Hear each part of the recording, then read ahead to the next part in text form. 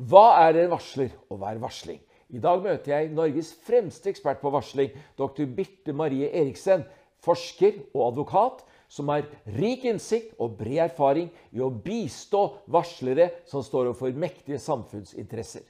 Følg godt med.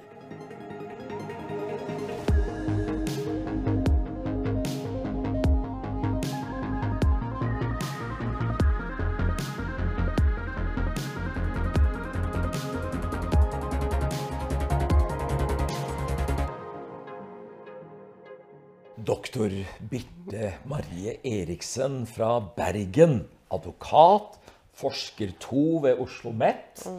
Hjertelig velkommen til programmet mitt. Takk skal du ha. Du, det er første gang vi møtes, og du er jo en som snakker klingende bergensk. Det stemmer. Hvor er du vokst opp?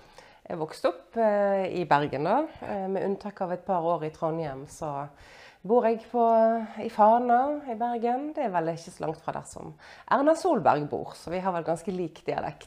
Og du har bakgrunn i partiet Høyre, du? Det har jeg. Jeg har vært en periode i bystyret og en periode i fylkestinget for Høyre. Nettopp det. Men du er katolsk konvertitt. Det fascinerer meg. Hvordan ble det det? Det var en ganske lang reise det, faktisk. Det var en reise hvor jeg var blant de som søkte. Jeg var aktiv født inn i den statskirken, som de fleste, i min alder. Og var aktiv i speider og tensing, og har egentlig hatt en ungdomstid som var veldig fin i det lutherske. Men jeg var litt på søken etter noe som skulle gi meg litt mer klangbunn, og jeg var aktiv rundt omkring i forskjellige kirkesamfunn. Du har vært i pinsemenigheten? Ja, masse. Noe av det jeg setter veldig pris på der, det er jo sangen, lovsangen. Altså, det har vært utrolig fint. Men jeg er nok en litt intellektuell sjel, og leste mye rettshistorie når jeg var jusstudent, og fant vel tilbake til moderkirken da. Leste mye om reformasjonen, og irriterte meg litt over at den ble gjennomført gjennom lov av danskekongen i 1537. Og begynte å tenke litt over min egen skolegang og kristendomsundervisningen, hvor vi lærte om Odin og Thor, og så kom Olav den Hellige, og så var det blankt i 500 år før vi hørte om tesene til Luther, som ble banket opp i Wittenberg. Så jeg søkte tilbake til, koblet navlestrengen min tilbake til moderkirken, egentlig. Så var mitt lille opprør mot danskekongen. Nettopp det. Når var det at du ble katolikk? Jeg brukte vel 10 år. Jeg begynte på reisen min egentlig når jeg var rundt 18, og konverterte når jeg var 27-28. Nettopp det. Men du, doktor Birte Marie Eriksen, du skrev en mail til meg. Du skrev følgende setning. Du vet, mange anser Luther som en varsler i kirken med stor K. Og bakgrunnen til det er jo at vi skal snakke om varsling, som er et av dine spesialfelt. Var Luther en varsler? Ja, jeg mener jo at vi kan se på Luther som en av de virkelig store varslerne i kirkehistorien. Han kritiserte han var jo katolsk munk, sant? Og han kritiserte den katolske kirke på høyst legitimt vis på mange punkt. Det var mye penger, det var mye maktutøvelse som ikke akkurat var så veldig pen, og neppe i samsvar med den store boken, den store klokkeboken vår. Og jeg tror nok at den splittelsen vi lever med 500 år etterpå, den kunne nok vært unngått hvis kirken hadde klart å håndtere hans kritikk. Nettopp det. Du har også skrevet din doktorgrad om varsling.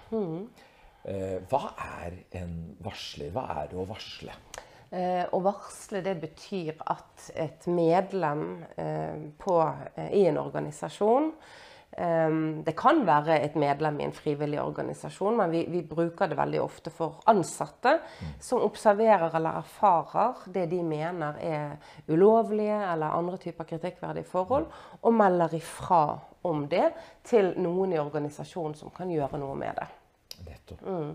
Og hvorfor det har blitt et så stort tema, det at vi ser at veldig ofte så blir mennesker som lojale, de ønsker å gjøre rett, de blir møtt med represalier, altså straff, for å si ifra. Fordi at noen opplever seg truet eller utfordret av kritikken.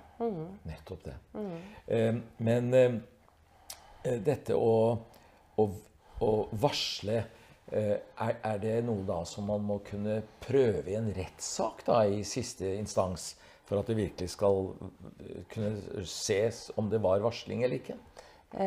Ja, veldig ofte så det ikke tvil om at man har brukt ytringsfriheten sin og sagt ifra. Og at det påstander om kritikkverdige forhold. Det veldig sjelden det der det store slaget står.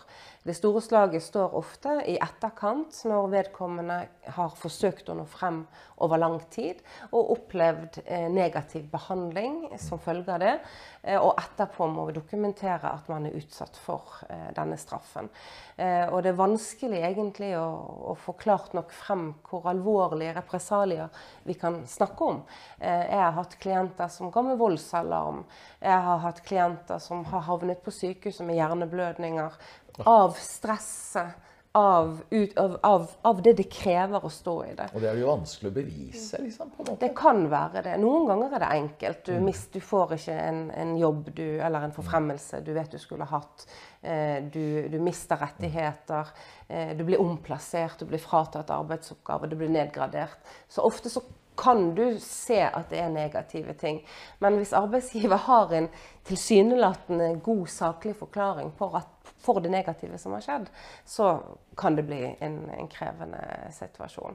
Og så arbeidsgivere forskjellig, sant?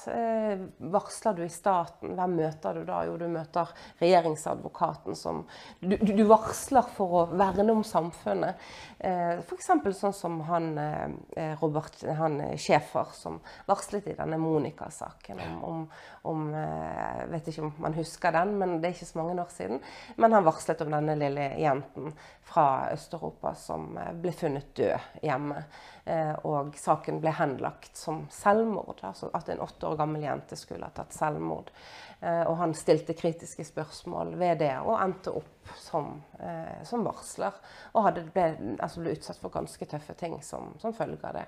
Så det at vi har mennesker i sånne viktige roller som politietterforskning, som på en måte ivaretar våre interesser som borgere, og så straffer det samme systemet med negativ behandling, det det noe absurd og uvirkelig ved det. Men dette må jo også kunne være et fenomen i kristne organisasjoner?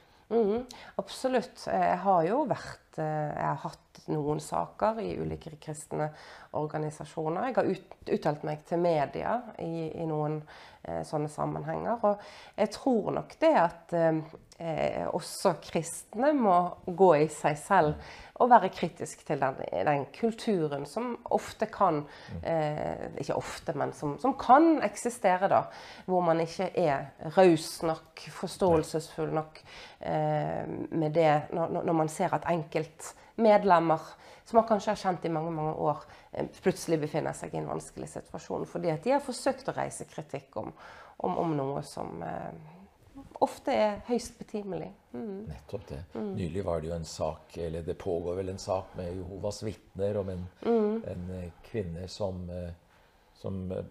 ikke, ja, hun tappte i hvert fall i Høyesterett, tror jeg.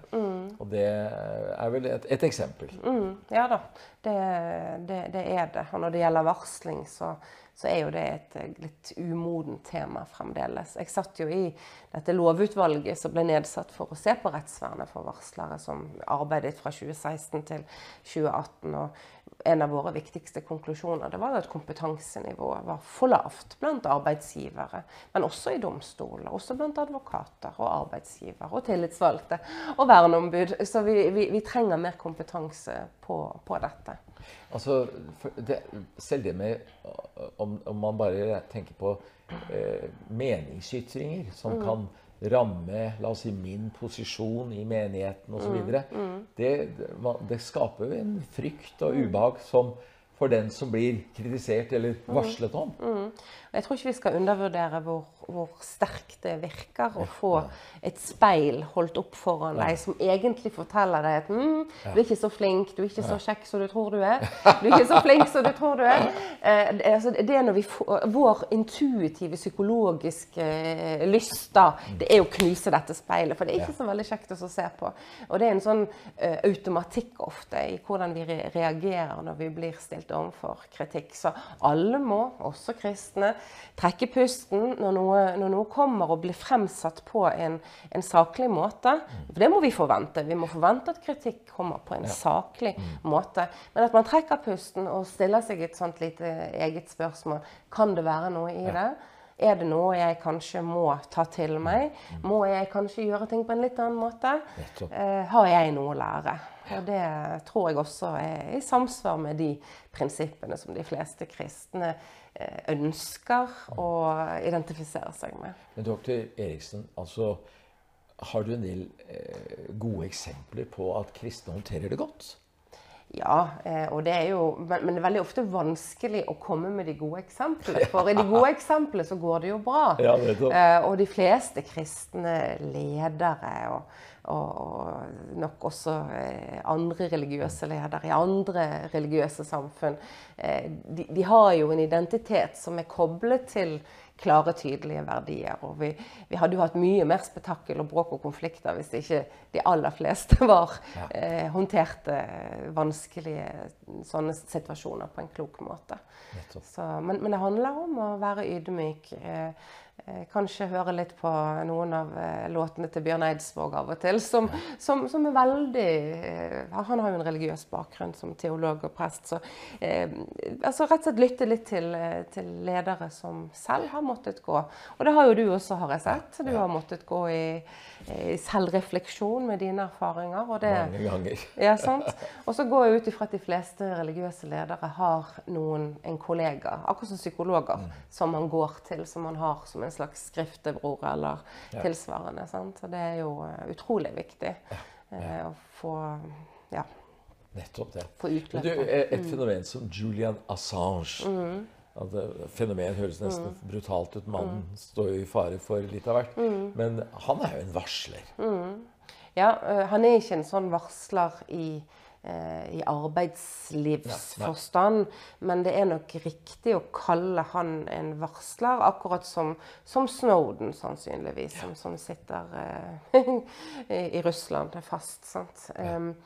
Det er jo mennesker som har sagt ifra om kritikkverdige forhold som rammer langt utover nasjonalstaten. Sant? Det er nærmest sånn, de varsler på nivåer utenfor sine egne land, på kryss og tvers. Og jeg forstår du tidligere her hadde et intervju som gjaldt globalisering. Det er jo egentlig slags globaliseringsvarslere da, som representerer noe mye mer enn det å si fra på din egen arbeidsplass eller din egen menighet. Det er så utrolig stort, de tingene de har sagt ifra om. Det er snakk om virkelig fare på liv og død. Vi snakker om overvåkning av mennesker i og utenfor eget land. Og jeg tror ikke, vi har egentlig ikke systemer til å beskytte varslere på sånne nivå. Og jeg tror jo man må begynne å diskutere internasjonale avtaler, kanskje se på Haag-domstol. Finnes sånne avtaler? Nei, det gjør ikke det. Og det er jo fordi... Og du mener Haag-domstolen, altså krigsforbryterdomstolen? Ja, altså på det type beskyttelsesnivået, altså internasjonale traktater. Finnes det noe arbeid for å skape det? Nei, altså det eneste jeg kjenner til, det er jo disse avtalene hvor man beskytter forfattere. Det er det eneste jeg kommer i nærheten av. Vi har ikke tatt tak i denne type ting, og det er jo fordi at det er veldig mektige krefter, land, stater, visse interesser disse har truet, og da kommer jo vi veldig lett til Amerika. Og det er jo, i dag så er det jo veldig sånn spesielt at Snowden sitter og er beskyttet i Moskva. i den internasjonale situasjonen vi har akkurat nå. Og det gjøres jo neppe fordi at Russland har så veldig gode demokratiske systemer og verdier, men for å irritere USA. Så det er en veldig absurd situasjon. Hvilke interesser er det man til enhver tid beskytter? Men de to der, de hadde nok fortjent litt sterkere, et system som var tilrettelagt for den type varslere. Jeg tror vi kommer til å få flere sånne. Men du har jo skrevet en rekke både bøker og kapitler i bøker omkring varsling. Og en av dem som heter arbeidsgivers og leders roller og ansvar. Hva er arbeidsgivers og leders spesielle ansvar? For varslere eller for varsling?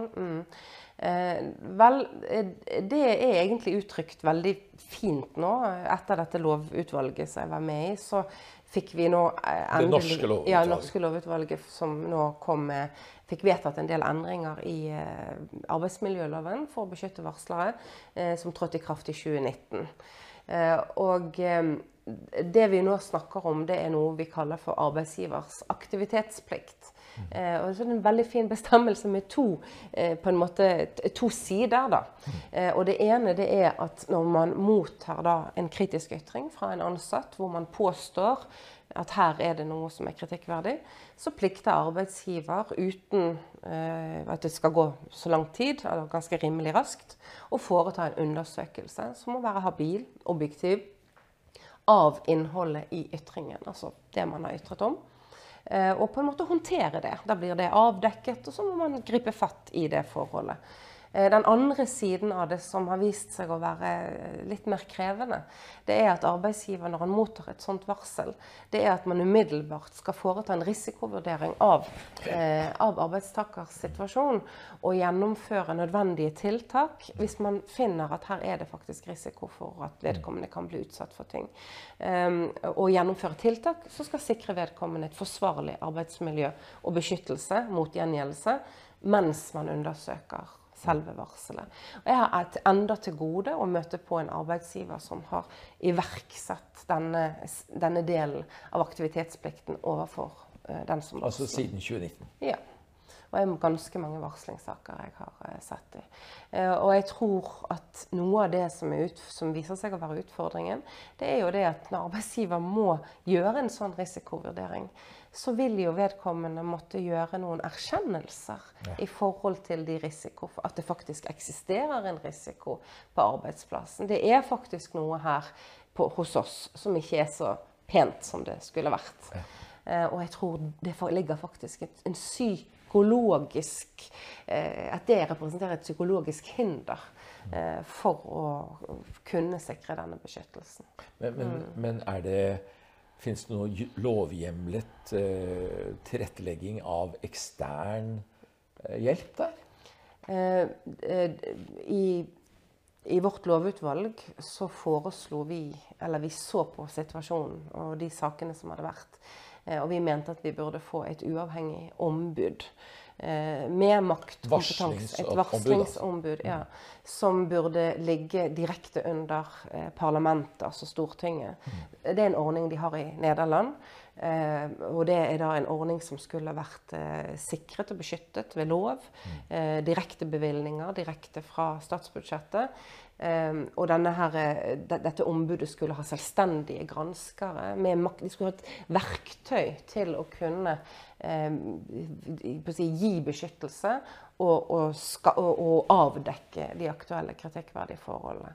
Dette var under den forrige regjeringen, dessverre min borgerlige regjering, og dette ble stemt ned i Stortinget med 48 mot 52 stemmer. Og noe av det jeg etterspør litt nå, jeg har ikke tid til å skrive så mye om det enda, men det jeg etterspør nå, det er at de partiene som stemte for den gangen i 2018, de sitter nå med flertallsmakt i Stortinget. Og jeg stiller meg litt sånn undrende til hvorfor ikke fagbevegelsen og disse store partiene nå benytter muligheten til å få banket et sånt ombud igjennom nå når de har myndighet til det. Men jeg tror at det farlig. Jeg tror at det farlig å få etablert et sånt ombud. For husk at de skal ha total uavhengighet. Men hvis du ser på høyresiden og venstresiden i politikken, så de redd av ulike grunner. De partiene som styrer, dette mine personlige vurderinger, men de partiene som styrer nå, de opptatt av en sterk offentlig, altså stat. Ja. De redd for at dette skal gjøre inngripen i styringsretten til staten, statsmakten. Ja. Mens høyresiden mer redd for inngripen i styringsretten når det gjelder privatsektor. Så begge sidene engstelige egentlig for å gi en sånn innrømmelse, gi fra seg så mye makt, men på litt ulikt grunnlag. Interessant. Det tangerer jo litt det som jeg vet at du også har skrevet om og jobbet med, det varsling om korrupsjon. Altså korrupsjon, jeg jo fascinert den dag i dag og rystet den dag i dag av professor Karl August Fleischers bok i 2006 om, hva het den igjen, varslingskultur, eller korrupsjon i Norge, et eller annet sånt, som jeg synes blitt tiet i hjel. Dette et område som det vanskelig å varsle om, eller finnes det korrupsjonsvarsler i vår tid? Dette veldig interessant. Vi jo medlem av Europarådet. Og Europarådet har de har en sånn sivilrettslig konvensjon mot korrupsjon. Og der det på en måte en premiss at det å beskytte varslere nødvendig for å bekjempe korrupsjon. Så varsling og korrupsjon henger sammen sånn. Det vi vet, det at det varsles for lite om korrupsjon i Norge. Det varsles mest om, det problemer på arbeidsplassen. Altså ledelse, organisasjonskultur, arbeidsmiljø. Det det nordmenn varsler mest om. Men når det sagt, de korrupsjonssakene vi har hatt av betydning, der har det alltid vært en varsler. Ja. Ja, så det var en varsler i VimpelCom-saken. Det har vært Yara-saken. Det har vært varslere. Men akkurat de varslerne vet vi ikke hvem men det altså varsling som regel avdekker korrupsjon, men det får få så varsler om det. Nettopp. Og hvis det blir kjent identiteten til varsleren, har det gjerne potensielt veldig alvorlige konsekvenser? Ja, jeg tror nok det en grunn til at vi ikke kjenner navnet på de som har varslet i disse store sakene som vi har hatt i våre norsk-eide selskap, altså statseide selskap. Og jeg har hatt klienter som har varslet om dette, blant annet i Kommune-Norge, for der det veldig mye rart. Og som har endt opp med voldsalarm og ganske skremmende erfaringer. Tvangspsykiatrien kommer vel noen ganger også inn i bildet her? Ja, jeg vet ikke helt hva du tenker på da. Jeg tenker på at det ubehagelige elementer har jo noen ganger blitt plassert på institusjon, har det vist seg i etterkant. Ja, nå har jeg heldigvis ikke hatt den type saker, men jeg ser jo også hva som skjer med mennesker som har stått i disse kampene med å forsøke å bli trodd og nå frem, at de har opplevd å bli diagnostisert, sykeliggjort. Det å bli definert som en vanskelig person, det kanskje bare første trinnet. Men jeg har saker hvor arbeidsgivere tar kontakt med legene deres, altså i strid med all mulig personvernlovgivning. Ja, og nærmest ber om å få hjelp til å diagnostisere sine egne ansatte. Det har jeg som pastor opplevd. Så det ofte vanskelig å egentlig formidle. Det egentlig kanskje noe av det jeg synes det vanskeligste. Det å formidle hvor alvorlig det faktisk kan gå med en del av disse. Og så blir jo da spørsmålet, vi klar som samfunn til å ta kostnaden det innebærer at vi skal være trygg på at det finnes enkeltpersoner som tør å si fra når ting smeller. Når de ordinære systemene for kontroll ikke fungerer, når de svikter, hvem skal da melde ifra? Vi vet jo at før den tragiske terroraksjonen vår, sant, med Anders Behring Breivik, så vet vi at det var personer som varslet. De varslet helt til statsministerens kontor, faktisk, om bekymringer for sikkerhetssituasjonen i regjeringskvartalet. Og det skjedde ingenting. Vi vet at det var en granskning etter den episoden som ønsket at vi ønsket at ansatte i politi- og justissektoren skulle si fra om den type ting.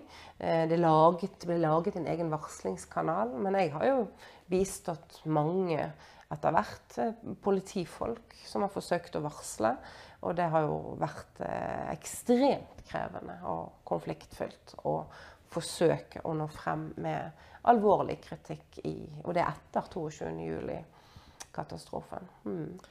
Er det vanskelig å få også tatt steget for sånne saker, å få det opp i domstolene? Det er mye mekanismer der også, kanskje? Ja, det eneste vi kan bringe inn for domstolene, det er påstander om gjengjeldelse. Og da er det en sånn delt bevisbyrde, hvor hvis jeg var da varsler, så måtte jeg dokumentere at jeg hadde varslet, hva jeg hadde varslet om, og jeg måtte dokumentere negative opplevelser etter at jeg hadde varslet. Og da, hvis jeg har dokumentert det, så er det arbeidsgiver som må dokumentere at de negative jeg har oppfylt, har en saklig grunn.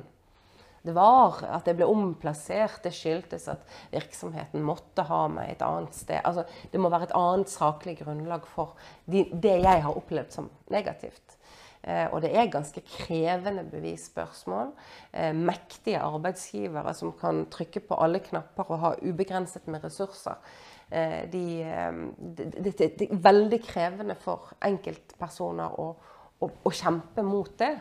Og hvis ikke du har en mektig fagforening som tar regningen som det krever å føre en sånn sak, så er det ikke så lett å forsvare seg der. Det vi har fått etter dette lovutvalgsarbeidet som jeg fortalte om, det er at vi har noe som heter diskrimineringsnemnda. Du sitter der, og du? Jeg har vært varamedlem der i 2 år. Ikke nå lenger, men jeg satt i 2 år.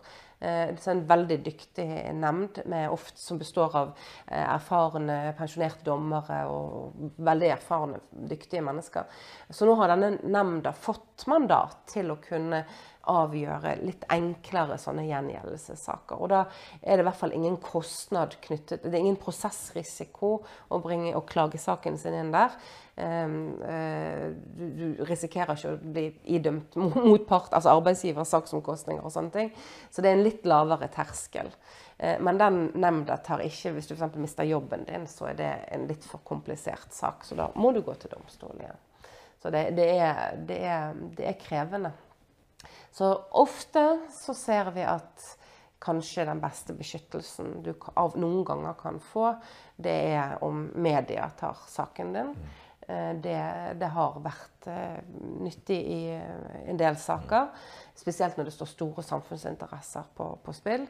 Men da har media et kjempeansvar for dette med anonymitet og den type ting. For står du frem i media med navn og bilde, så kan det ødelegge muligheten til å få andre jobber. Det kan, i verste tilfeller, så kan det ramme familien din og barna dine, hvis det er store motkrefter du står opp mot. Men da må jeg si dette har vært en usedvanlig innsiktsrik samtale for meg. Og jeg håper inderlig jeg får lov til å ha deg igjen. Fordi her har vi mye å lære. Så takk for at du fremstår også som det ekte medmennesket i dette. Så ønsker deg alt godt og Guds rike velsignelse, doktor Birte Marie Eriksen. Tusen takk. Det samme til deg, og tusen takk for at jeg fikk komme.